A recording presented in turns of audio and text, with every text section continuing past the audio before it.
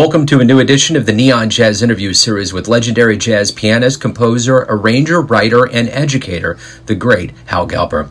He found jazz at the Berklee College of Music in 1955 and went on to work with the best in the business, with cats like Chet Baker and Stan Getz, along with being a member of Phil Woods' quintet for 10 years. He is on the faculty of Purchase College and the New School for Jazz and Contemporary Music, and he has taught countless musicians over the years. We talked to him during early May 2020, during the coronavirus lockdown, and he poured over a very good career in jazz. Enjoy. You hanging in there okay? Yeah. You know, I got busted for speeding a couple of years ago, and I spent 6 months without a license. I'm kind of used to it. I had some experience with, being kept under house arrest. Absolutely. Yep, you're a veteran then. How you doing down there? How you doing where you are? Rough? It's the same thing. We're all in a ambiguous holding pattern, and we're all waiting for life to get back to some semblance of normality. I mean, Hal, this is the thing. We've been told in the last 2 months to completely undo everything we've known for decades and decades of our lives. We all been told since we're kids, go out, see the world, socialize, shake hands, look in the eyes, and now it's becoming the new norm to not do any of that. So from a psychological standpoint, this is just a level of surreal that words can't even touch. Yeah, it is. And I can feel the weight of it, too. And the world's never going to be the same because of this, for good and bad, for good and bad, Right. I hear you. But, everybody I talk to, the cats that I talk to, they're all practicing now. Right, yeah. Everybody's gone into the shed and they're going to be sounding better. Well, that's the thing. I think that's the thing out of all of this, is that there's going to be levels of this that there's always a silver lining and all kinds of things. And for the jazz world, man, jazz musicians don't get into it for the money. And ultimately, at the end of the day, jazz musicians are masters of improv. So this new world is probably best suited for jazz artists than anybody else. Right. Good point. So, but at the end of the day, what are you doing artistically to keep yourself, positive and hopeful? Me, I'm doing a lot of archiving of bootleg tapes and VHRs and stuff that I have. I've been doing art. Jesus, I just finished 20 VCRs, and I've got about 50 cassettes that I've got to digitalize. So that's keeping me busy. And I had a trio. If you can't believe it, I retired from the New School last December. And I live about 2 hours north of the city in a little country town. It's not even a town. It's a hamlet. But 3 miles from me, there's a slightly bigger town. Guy opened up a jazz club. Actually, he opened up a club for music. So I couldn't believe it, a steady Sunday night trio gig with great cats. And, I can roll out of bed and start playing. It was three minutes away from me. I couldn't believe it. Yeah, I got really lucky. Well, that's the thing that I keep hearing, too, about this new world, even in Kansas City, I don't know how much people around the country realize, but Kansas City was definitely going through a renaissance. Every night, every place, there was all kinds of venues opening up. Bobby Watson had built the program here really, really steadily and got to a point where cats weren't leaving, they were staying, and it was just, man, it was crazy. I mean, that's the thing. We're all like, wow, I remember before March 12th or 13th, and it's like, yeah, it's a different place now. And when everybody resurfaces, and if they resurface, it's going to be interesting to see how everything kind of pans out. Yeah. Talk to me a little bit about your beginnings, where you were born and raised, and kind of how you got into jazz. Oh, gee, all that stuff's in my bio. I can talk about it. I got to talk about it. All right. I was born in Salem. I was 82 this past April 18. I studied classical piano. My mother made me take classical piano when I was really young, and I hated every moment of it. And then it stopped, and I played guitar for a little while, and last year of high school, next to last year of high school, they sent me to a kind of a prep school for engineers in Boston, Copley Square, which is a big mistake on their part because the Boston Jazz Club stable was right across the street. And I was kind of out of place there because everybody had suits and ties and stuff, and I was like into my, I was dressing very loosely. So I'd go over to the stables to have my lunch, and I'd never come back. And I heard a lot of great artists, Serge Shaloff and Dickie Clark-Dick and Herb Pomeroy and all those cats. And that was the beginning of the end. So, what was the first live jazz show you ever saw that really blew you away? At the stable. Well, that's not true. No, that's not true. My good buddy and I, Bob, was a tenor player.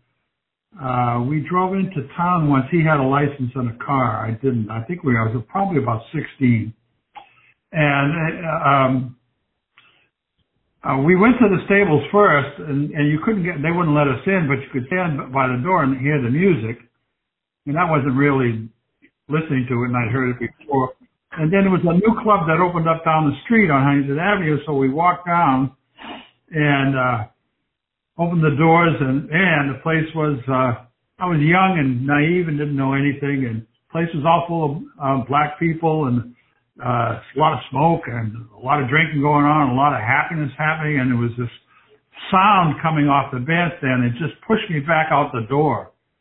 It wasn't until many years later, maybe a few years ago, that I found out that was Miles's first quintet with Coltrane and Philly Joe. Yeah. Wow. And I have a poster of it. I have the guy, a good Boston historian, he found the poster for the gig. So I was actually able to date it. So that was it. That was, I think, the quintet's first gig, and that's where Miles hooked up with Ahmad Jamal, because Ahmad was playing in Soul Town at the same time. I never got to hear him. I didn't even know about him until later, but I think that was my first. No, even before that, George Shearing is the first live performance I heard. I had a date and I took it. Yeah. Yep. And I had front row seat. Unfortunately, he farted on the bandstand. Wow, that's quite a collection. Man. Made it very difficult to enjoy the experience. I understand he was known for that. But that was my first live. And actually, that's what got me started in the music. My brother was a waiter in Massachusetts, and he purloined a George Shearing album without the cover and brought it back to me, and it was called Changing with the Times. And that was the album that did it. I said, "Mother, this is what I want." This is when I realized that I wanted to be a president. So it must have happened before my sophomore year. And there was a tune on there called Changing with the Times that was in different time signatures, but I didn't know anything about it. I didn't know enough about beats, times, and bars or anything. So many years later, in the late 80s, I'm with Phil Wiz's quintet, and we're touring, making a festival, a big festival tour with a bunch of people on it in Tokyo, and Shearing's duo was on the bill. So I went up to George. I said, "George, your album, Changing with the Times, was the album that made me realize I wanted to play jazz." I said, "There was a tune on there called Changing with the Times that I couldn't figure out." I said, "Can you show it to me?" And he says, "Give me a couple of days and I'll get back to you." So we're every night we're going to a different town, a concert hall in a different town. And I get a message that George is calling me to see him at the sound check. So I go over to Phil's wife and borrow her cassette player, and George shows me this. And I thought it was an E flat, but I guess my record player was a little slow, and it was in the key of E of all keys. And he played it for me, showed me how to voice the voicings, and then played a couple of dynamite choruses on it in the key of E. And when he was done, he jumped up out of his chair and looked at me and said, "Any questions?" So the circle was closed, and I have a copy of that cassette of him showing me that tune. And my girlfriend Lillian found a pristine copy of that album about 3 months ago at an auction, and I have it framed up on my wall now, changing with the time. Wow, that's wonderful, man. Yeah. So when you started out really becoming a professional, were you nervous on stage, or was it like a natural extension of who you are? Oh, that's a good question. I can't ever remember being nervous on stage, but I'm sure I must have, because I rechanneled that into competitiveness. Whenever I felt nervous, I figured I'd take advantage of the energy and turn it around. Plus, I knew how to beat stage fright. I'd come up with my own system for it, which got published in a bunch of different places, Downbeat and Berklee College Magazine and stuff. So I don't remember being. I probably was, but I don't remember being it. Most of the time I just feel challenged, instead of nervous. What did you learn over all of those years as a musician that helped you as a teacher? Boy, that's a big question. In 25 years or less? I don't think so. That's a big question. I guess applying my own experience, I've kind of always been good at analyzing. We spend most artists, no matter what kind of art they're doing, they spend most of the time in a subjective state, not objective, because we're the instrument. Where all the training resides and everything. I don't know. That's a hard question to answer. Oh, I got very good at analyzing my feelings and what was going on, because I remember when I was going to Berklee, walking down the street, asking myself the question, what's supposed to be going on inside of me when I'm playing? So I think that question has never stopped. And since then, I wrote the book Forward Motion and stuff like that. I discovered, and I'm very interested in the science behind music. So I think that question is probably the one that was the most important in my career, in my teaching. So I can tell other people what's supposed to be going on inside of them when they're playing. What's the most pleasurable thing about being a musician, about performing live? Fun. If you're not having fun, no sense in doing it. And actually, that's the way you beat stage fright, because what happens with one of the problems with stage fright that occur is over time you get separated from your initial motivation to play. And everybody I asked says the same thing. What was your initial motivation to play? And they all said to have fun or to get girls, one or the other, or both. If you're not having fun, you can't play. You're not playful. You're not offhanded. You can't touch your creative parts of your brain and get them cranked up. And it's as simple as that. If you lose contact with your basic reason for playing, then it affects you. You're disconnected. You're less secure. You don't feel quite as grounded. But as long as you're having fun, you're going to have a good time. You'll be surprised by your own playing, and the audience will be surprised. And you'll play stuff you never thought you knew. And I think that's probably the answer to most of the stage fright is you got to have fun. Yeah, that's it. So, as a practitioner of jazz and a teacher of jazz, you clearly love it. So, tell me, why do you love jazz? Well, seems like a good idea. Yeah. Why?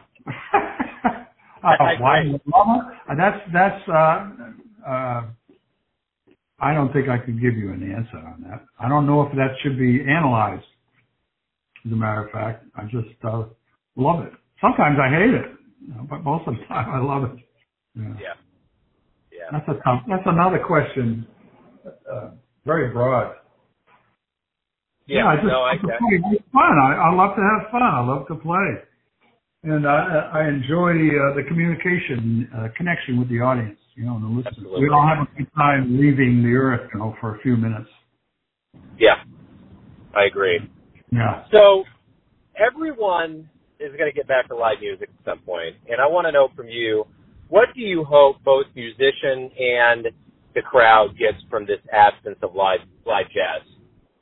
Well, everybody's practicing, so by the time this is over, the whole scene is going to be better. I hope, because everybody's practicing now. They got time to do it, and they got no excuses not to. Yeah. So if everybody is practicing, then the whole level of the music scene should improve, I would think. Yeah, I would too. What do you hope the audience gets, though? What do you hope they come back realizing after this? When things get tough, music is usually the solace. Like during the Second World War, and the First World War, those were the times where music really blossomed. So I think it may blossom again after this. And those two previous periods, they blossomed while it was happening, and that's not possible now, of course. But I expect people will realize how important psychologically and emotionally music, the transcendental experience of music and art, offer you. Relief. I think it's going to be better. Yeah, I agree. But I'm the eternal optimist, though. Yeah, well, that's good. This is the time to be an eternal optimist. So let me ask you this. What did you learn over the years being around legends and luminaries? What did they teach you about not only jazz, but living? Don't try to live like them. Can you, these are, what did I learn? Musically, you mean, or personally about life? Well, yeah, I guess, there's things that you're going to pick out as a musician, and there's also going to be lessons that you're going to learn that are going to reverberate throughout all of your life. I learned mostly what not to do. My mentors were from the earlier scenes where there was a lot of drugs and a lot of alcohol and a lot of misbehaving, and there still is that, but not to the degree that it used to be. It was very destructive. The musicians, most of them died from overdoses or cirrhosis of the liver. I used to drink when I was young, but I stopped because it was hurting my playing. So I learned my lessons from them.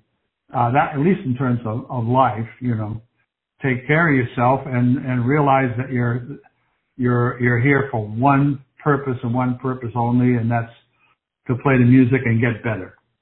And that's it. And keep to a straight and narrow path. So I guess it gave me discipline. Right on. If I had to find one word, it would be discipline. So I'm going to save the toughest one for last, and I want to know this. Everyone has a version of who they think you are, or a perception. Your family, your friends, your students, your fans. But you're the one living your life. Who do you think you are? I'm Hal Galper. I'm not what I do. I am who I am. I moved up here to the Catskill Mountains about 40 years ago. And up till the point where I just got this trio gig, nobody knew who I was. And I never talked about my career to anybody. Because as soon as you mention jazz musician, this set of attitudes automatically comes into play, and they look at you differently. They romanticize you. And I have no romantic inclinations to this business whatsoever. As soon as you start taking it, that's for somebody else, to be romantic about it. But I think I find that quite separating from people. As soon as that template, you're a jazz musician template starts to happen, I feel less connected to them. So mainly I'm just me. I'm not Hal Galper, the jazz musician. That's my job, and I'm not my job. So I suppose that's the best way I can answer that. I like it. I like it. I saw the lessons. Again, like I said earlier, there were lessons about what not to do. If you're like when I was with Cannonball, this was like towards the end of his career. He was falling apart. You know, he was not well, and he was falling apart. And we were packing up. We had just played this Mafia club in Toronto, and we were packing up. And the club was semi-dark, and they had Jazz at the Plaza album, Miles' Jazz at the Plaza. And Cannon was on. And the picture is burned indelibly in my brain. Cannon was sitting at this small round table with his alto on his knee, listening to how he used to play. And the look on his face was just stunning, because his identity, he had been Cannonball for so long, and his identity was based partially on his playing. Don't get me wrong, he was a great guy, he was a smart guy, generous guy, and all that. But, you know, during the Depression, all these guys were jumping out of windows in Wall Street because they lost their job, and because their identities were based on their job, which is very weak. And that's probably one of the most basic lessons I learned is you're not your job, you know. I mean, what are you going to do if you don't have a job? You're going to not have any identity, you know. So I've seen that happen before. It happened with Tony Williams, you know. But he got past it. It was pretty amazing. He had no childhood. I know him. I used to play with him, his dad, and played with Tony when he couldn't reach the pedals, you know, 10 years old. I think that's the biggest challenge, is not depending on the music for your sense of security or your sense of self, you know. You are a person before you're a job. And I think that was probably one of the, you know, don't do this lessons that really stuck with me. Those are great stories. Hal, thank you for taking some time out. It's a very surreal time on the planet. I appreciate you taking a minute out. I appreciate you calling, and I miss Kansas City. When I went there and played with Bobby, it was just so much fun. I have a picture of me standing up to Bird, where the statue is on behind Vine Street there. I've always wanted to talk to you, and I'm so glad I got a chance to. So Hal, thank you. I really appreciate it. Stay safe, stay cool, and thanks for all the music, man. I've always been a big fan. Oh, thank you very much. I really appreciate you saying that. Thanks for listening and tuning in to another Neon Jazz interview, where we give you a bit of insight into the finest cats in Boston, Kansas City, and spots all over the world, giving fans all that jazz. And thanks to Hal for his time, music, and stories. If you want to hear more interviews, go to Famous Interviews with Joe Domino in the iTunes Store. Visit Neon Jazz at youtube.com, and for everything Neon Jazz all the time, go to the neonjazz.blogspot.com. Until next time, enjoy the jazz, my friends.